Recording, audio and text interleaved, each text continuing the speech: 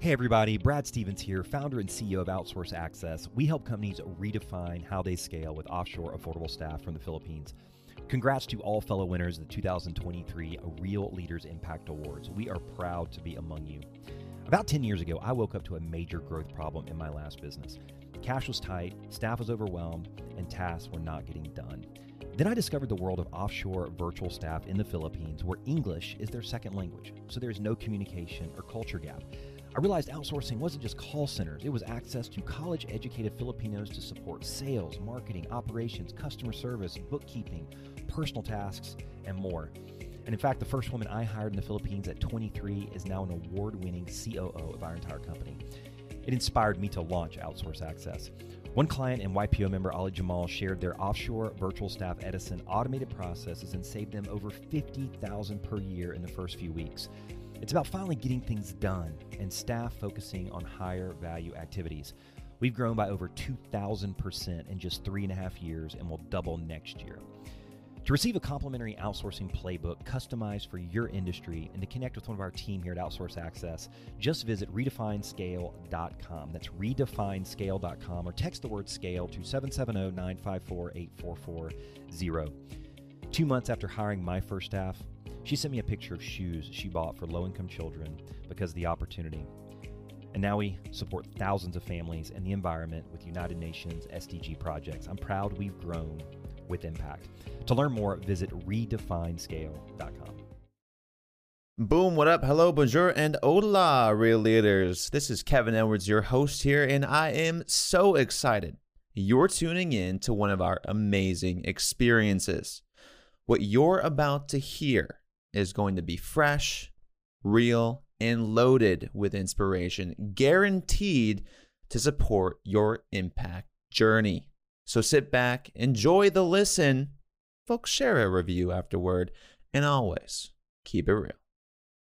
In 5, 4, 3, 2, 1, and welcome everyone to this episode of the Real Leaders Podcast. I'm your host, Kevin Edwards, and joining us today, folks, we've got the CEO of Fluitec. Please give a warm welcome to Mr. Pierre Vanderkelen. Pierre, thanks for being with us today. Thank you, Kevin. You pronounced my family name correctly, which is fantastic. It's a good start. I had a couple hours to practice beforehand, Pierre, so yeah, thank you. Thank you for noticing. Now, Pierre, speaking on that, the family name, that's something that you've had your entire life, but when it comes to the career of Fluitec, everything doesn't really happen according to plan, right? You can't really predict where you're going to be in 20 years. You can hope, you can have the dreams, you can have your purpose, but things kind of just happen as they go. Tell me a little bit more about your backstory, what brought you into this space, and bring our audience into where it all began. Yeah, so thank you for hosting me. So I'm a nuclear engineer, and as the name sounds, Pierre Vanderkelen. I come from Belgium, Brussels to be precise, like Hercule Poirot, for the ones who like that. So my career was in the beginning 5 years full time in a nuclear power plants, doing all these Homer Simpson kind of things, refueling nuclear reactors, protecting people against radiations, all these really cool stuff that I think you would not be able to do today as a young engineer. So that was really a great start. And then I basically had an opportunity to do a break for 2 years in Spain, in Barcelona, at the ESE to do an MBA. And I had big dreams. I really wanted to go MBA, and then after that to go into consulting. It was all laid out. I had big plans. And so I did an MBA, and I did an internship in consulting in the Middle East. And actually, I didn't like it at all. I realized that I did not want to work for large corporation anymore, but I also did not want to work in consulting. I wanted to more go in the direction of a startup and get my hands dirty. So I found basically via connections, I had the opportunity to join Fluitec, and I did not know anything about lubricants when I joined Fluitec. And I remember my friends making jokes about, Pierre doing an MBA and then joining that little startup in lubricants with a funny title on my business card, which was, senior fluid specialist, which was also a big joke among my friends. And so, back then I remember everybody in my entourage and my friends basically after the MBA had, either they were in, banking or they were in consulting, great business cards and great titles. And I was there in that little startup in Brussels. But what actually I enjoyed every single day in the company, because I've been now around 14 years in the company, but I have the impression that I've been living through 5 different companies, because it has changed a lot. And I have had a lot of fun. Every day is still a lot of fun. So yeah, that's a little bit the story that brought me and to the point where I am today. And there's something about that, right? And I almost would consider that risk. People that are willing to take a risk of joining a startup, of starting one at an early age, when if you're in that type of community, most of your friends, I guess, running around are probably getting better jobs at the time.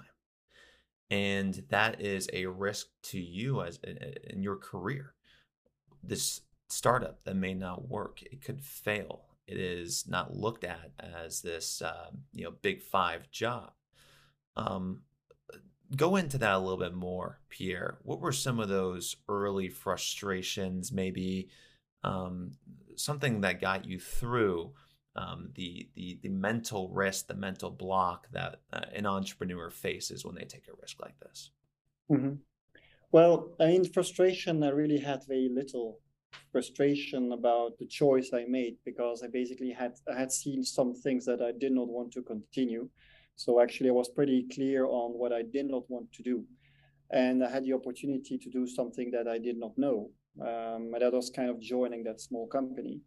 There was a risk, of course, but let's be honest, when you're young, the risk is fairly limited. If it fails, it fails. You don't have a mortgage, you don't have a family, you don't have kids. The risk is pretty limited. So, and then I said the click was there, the chemistry with the people in that organization. It's still, was a great environment, great people in that company.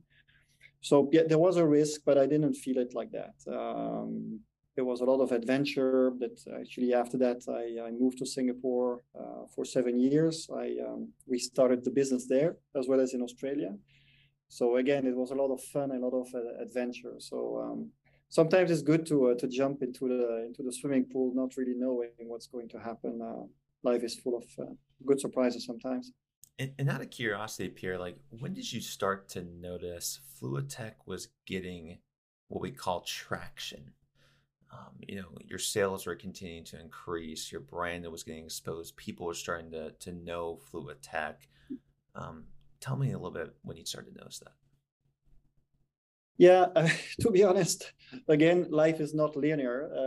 It is, you reflect back on things. It looks like everything has been rosy and good, but of course, it's full of difficult moments or moments where you need to preach in the desert. So the business model of the company is really to look at industrial lubricants, where basically you have that barely everywhere. Lubricants are absolutely a necessity in turbines, compressors, pumps, and so on and so forth. So our customers are big energy companies and chemical companies and so on and so forth. And but the traction that you just mentioned is really, I think COVID has been a big push for us, because a lot of things had to operate with less people on site. And also all the CO2 and all the discussions around CO2 emissions and waste, that has been basically giving a big push for us. Before that, to be honest with you, it had been quite preaching in the desert for many, many years. People before me, before my time, were already with that concept of Fill for Life. Greg Livingstone, Christian Soto, just to name a few in the company, were preaching that way before my time. So now we start to see it has traction, but honestly, it was quite difficult in the beginning. Well, take us to this term you've coined, "Fill for Life." You mentioned it a few times. It's everywhere, plastered on your website. I want to know a little bit about how this term came into existence, and also how it's used throughout the organization. Yeah. So for the listeners who are not familiar with lubricants, which is probably 99.99% of the audience, you need to imagine that, lubricants are a little bit the blood in your body. The machine is moving, it's healthy, or it needs to be healthy. But actually what's inside is your blood, or the blood of the machine. And when that blood is contaminated or is in bad condition, things start to happen.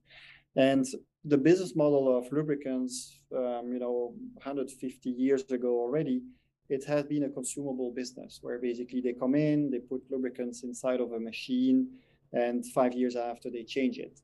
And so, of course, it's wonderful for the ones who are selling this because it's a repeat, consumable. We came with a concept of no, you should treat this as an asset versus a consumable, and it should last as long as the machine. So imagine a turbine, it's millions of euros or USD, these big turbines that are used to generate electricity in a power plant. There are thousands and thousands of liters of oil.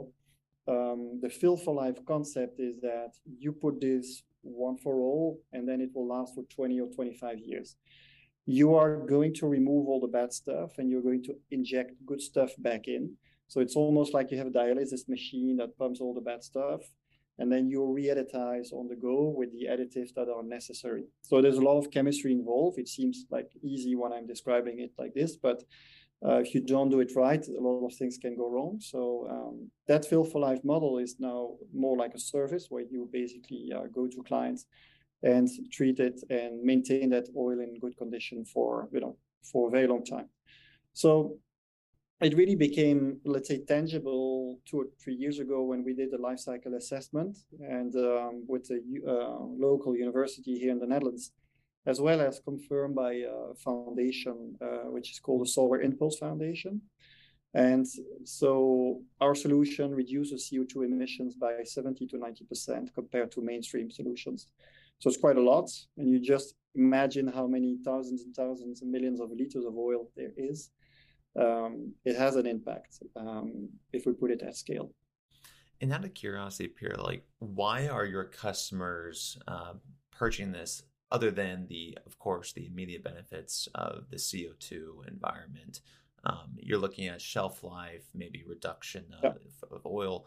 Tell me a little bit more about the savings companies are interested in. Yeah, sure. So the very first thing for everybody is operational uptime. What they want really is that the machine doesn't fail, is running and doesn't stop. That's the number one, point for all of them. Unfortunately, CO2 and the green aspects are still quite down the list. It's going up now because you have your direct impact and the indirect impact as well. Obviously, the risk is lower. So you have more uptime, lower risk. If you don't need to change the oil, in terms of manpower, you don't need to send a crew to do the oil change, which saves us a lot of money as well because you don't have a downtime.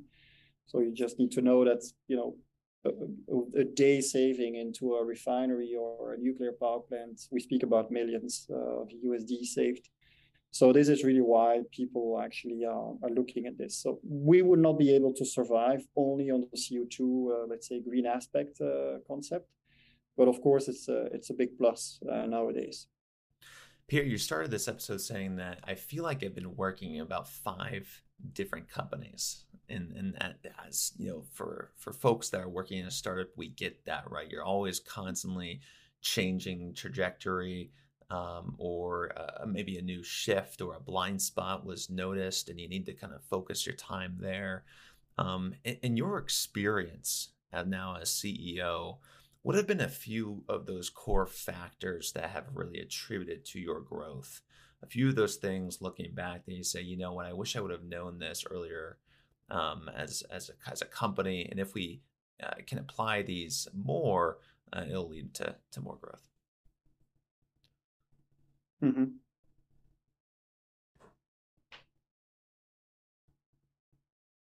Yeah, the growth is really coming from. So first of all, we are not only present in Europe, we're present so around 40% of our business is done in America, in the US. And then we have, 30 between Europe, Middle East, and then Asia and Australia. And I would say what I see, because I lived 7 years in Singapore, is that it's still what tricks the interest of people is varies between regions. So what is promoting or pushing your growth in Asia is completely different in the US. People react to different things. So in the way to do business as well. So I think the cultural aspect. I'm reading a quite interesting book, the Cultural Map. And it's really about that. We are an international company, and we see that there are so many differences between cultures, and also how people buy from you, that I would have liked to know this or being even better at that, let's say 15 years ago. That helps really. I know that in my experience, I really spent a lot of time in the beginning in Asia to understand how to sell and how to develop the company in Asia, which is completely different than Australia or even Europe. So this is the type of learning that you get when you move and you live somewhere else, in another place. So I can say I would have liked to know that before, but it has been a nice thing to learn it along the way as well. Go into that a little bit more. What is the difference between selling in Australia versus Asia? I mean, Australia, you go to the meeting, you don't know who the boss is because everybody's almost on the same level. People don't have these type of, I'm the boss, he's not the boss, these type of things. The business card is, swiped on the table. So you almost have to jump to grab it. The meeting goes directly to the point. I find it a very nice environment to do business because it's quite direct, and I can recognize a lot of similarities with the Netherlands, let's say. Whereas in Asia, it's really about building the relationship over a long period of time, being able to read between the lines, because things not always said. You need to understand what's behind. Leading a team in Asia is also quite different. So I remember I really had a bloody nose, and I lost people in the beginning in Asia because I was coming with a totally Dutch mindset, very pushy, very direct, which doesn't work in Asia. So yeah, there are differences, cultural differences, of course, we all know that, but you have to experience it to kind of really learn it, I think. And just out of curiosity, many companies are thinking about going global, right? They're like, there are great markets we can tap into. We're going to go global, but first we want to focus on where it's green. We want to water where it's green. What was the thinking for you, whether you decide to enter a new market or you decide to stay in the ones that are currently working? Yeah, and people can tell you nice stories, but the reality, I think, is that in the beginning, in a startup, you're in a survival mode. So you basically you're really opportunistic. You go where you feel there is business and where you get traction. I remember that we already had some small bases in Asia, quite a good base in Europe and in let's say the USA. But China was the first country in Asia for us to open up. And then you go small in the beginning, and incremental steps, you build it from there, and then to the point that it becomes such a nightmare to take these planes back and forth, jet lags all the time, that you decide to, okay, shall I move there, and shall we start something there? And then the adventure takes on from there. And Pierre, CEOs, they're always filling in the gaps. They're doing a lot of different things. Just out of curiosity, everyone's different. If you had a pie chart to kind of understand where you spend most of your time, where would you say you spend most of that? Oh, it's with people. my style is really to try to spend a lot of time with everybody, to really understand the projects, to understand how everybody's feeling. So it's not only about performance, but it's also about having a team that we can grow and where people are actually as happy as possible in the company. So we have a couple of tools to do that, to monitor that. But the best tool is, of course, face to face. COVID has been a big issue for that because we're not able to see people. But so I spend quite a lot of time with people. That's where I spend time, and then the rest of my time is really on the strategy and the things that are going to happen in 3, 5 years, 10 years from now, which is another side.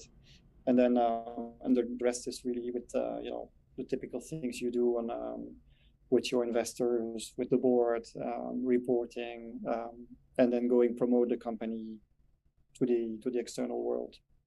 And Pierre, how would you describe like your personal leadership style? um, I I like collective intelligence. Um, there's someone in my family who used to run a large company, and he was always saying, there's one genius every century, and there's probably no genius in this company, but as a team, we can probably be as good as a genius or approach that. And this is what I try to do all the time. To decisions, of course, someone needs to take a decision, but I really want to have a collective intelligence discussions, hear everybody's opinion, to kind of have different point of views. So it's really all about a collaborative environment that I'm trying to create in the company. Absolutely not a top-down kind of, I'm the CEO, I'm the boss, you do what I say. Absolutely not. There's many people in the company who know much better than I do, how the market is evolving, how technologies are evolving, and so on. So I see myself more like a maestro, a conductor in front of the orchestra, rather than anything else. And to go into that a little bit more, on the flip side, when you find yourself making the worst decisions, is it when you're going too fast? Is it when you're in a bad mood? Maybe you haven't eaten something. Help me understand like how others can, I guess, be in a good mindset to make clear decisions when all this input is being thrown at you. Yeah, I mean, on a personal point of view, you mean, or the people I work Personal. with? Yeah, personal. Yeah. Well, I mean, obviously everybody knows that, but stress is not good. It's never, a little bit of stress is good, but if you have too much stress, you don't take good decisions. So, I work a lot on that to try to keep stress at bay. It's not easy, but I try to have a balanced life. Sleeping is very important. More and more we speak about sleeping is quite important. Family time. I respect weekends of my employees and myself as well. I mean, weekends are really for the family. So I try to have a balanced life because the rest of the week is super hard work. And then fear. I do not want fear to drive my life. I've never had that. I don't want fear to be the driver or to be in the driving seat. You spoke about risk in the beginning. I think life is all about taking risks here and there, but as long as you quantify these risks, or you have backup plans, you have you don't take foolish risks that put the company at risk or yourself at risk or your family at risk, then you have the plan B or plan C behind or in the background. I mean, you should take some risks. And Pierre, on that note, what's one thing outside of work that you've been focusing on? I know you've mentioned a book, you've mentioned sleep, you've mentioned maybe a few other things. If you had to boil it down, just like the most important factor to get you in a clear mindset, what recommendation would you give to others based on your experience? Purpose, a sense of purpose. So, one of the reasons why I've stayed in this company is that there is a purpose to me. There's a real reason why I love this company and what we are doing. And it's really because we have an impact. So we are changing something. We are working on changing a business model that is basically from the prehistorical times, and it needs to change. So the sense of purpose, knowing why you go to work, is really important. Because of that sense of purpose, I dedicate myself, 200% to my work, but I still need to have a balance with the other elements, which is I need to be a healthy person. I want to be a good father, a good husband as well.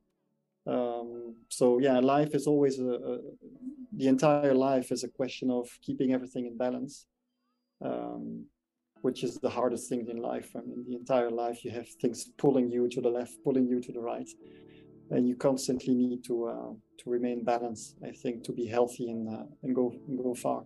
And a purpose centers you for that balance. I love that.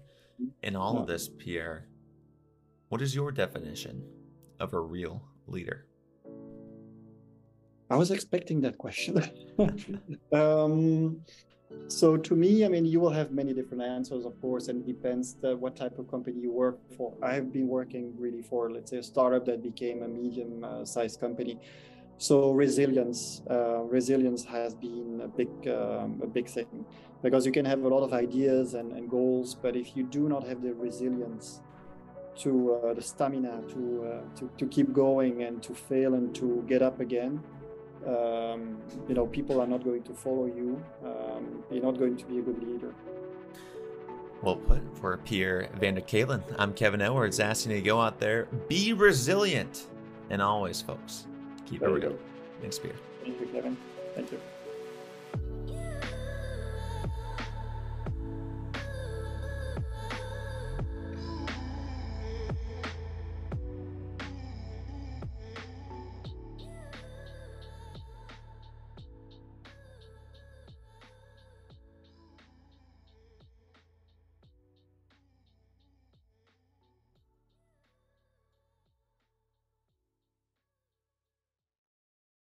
Hey, Real-Leaders, thanks again for listening to this amazing episode. And if you're someone like me who goes all the way to the end just to make sure I can extract as much information, education, and inspiration out of every single interview, might I suggest you check out our magazine. If you go online to realleaders.com today, you're going to get the first 30 days for free, where you're going to be able to access all of our magazines, courses, and live events from some of the top thought leaders around the world. All you have to do is go online to realleaders.com and click the subscribe button in the top right corner to get your free 30-day trial right now. Again, that's real-leaders.com. Thanks again for being a Real Leader, and always keep it real.